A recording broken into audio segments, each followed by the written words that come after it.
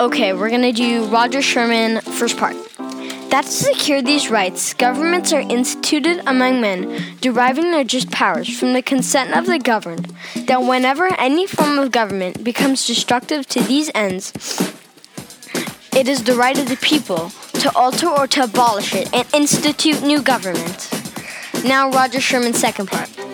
And for the support of this declaration, with the firm reliance on the protection of divine providence, we mutually pledge to each other our lives, our fortunes, and our scarce honor.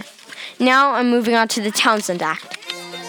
The Townshend Act was an act placed on colonists shortly after the Stamp Act was overturned. These laws stated that the British had the right to tax the colonists.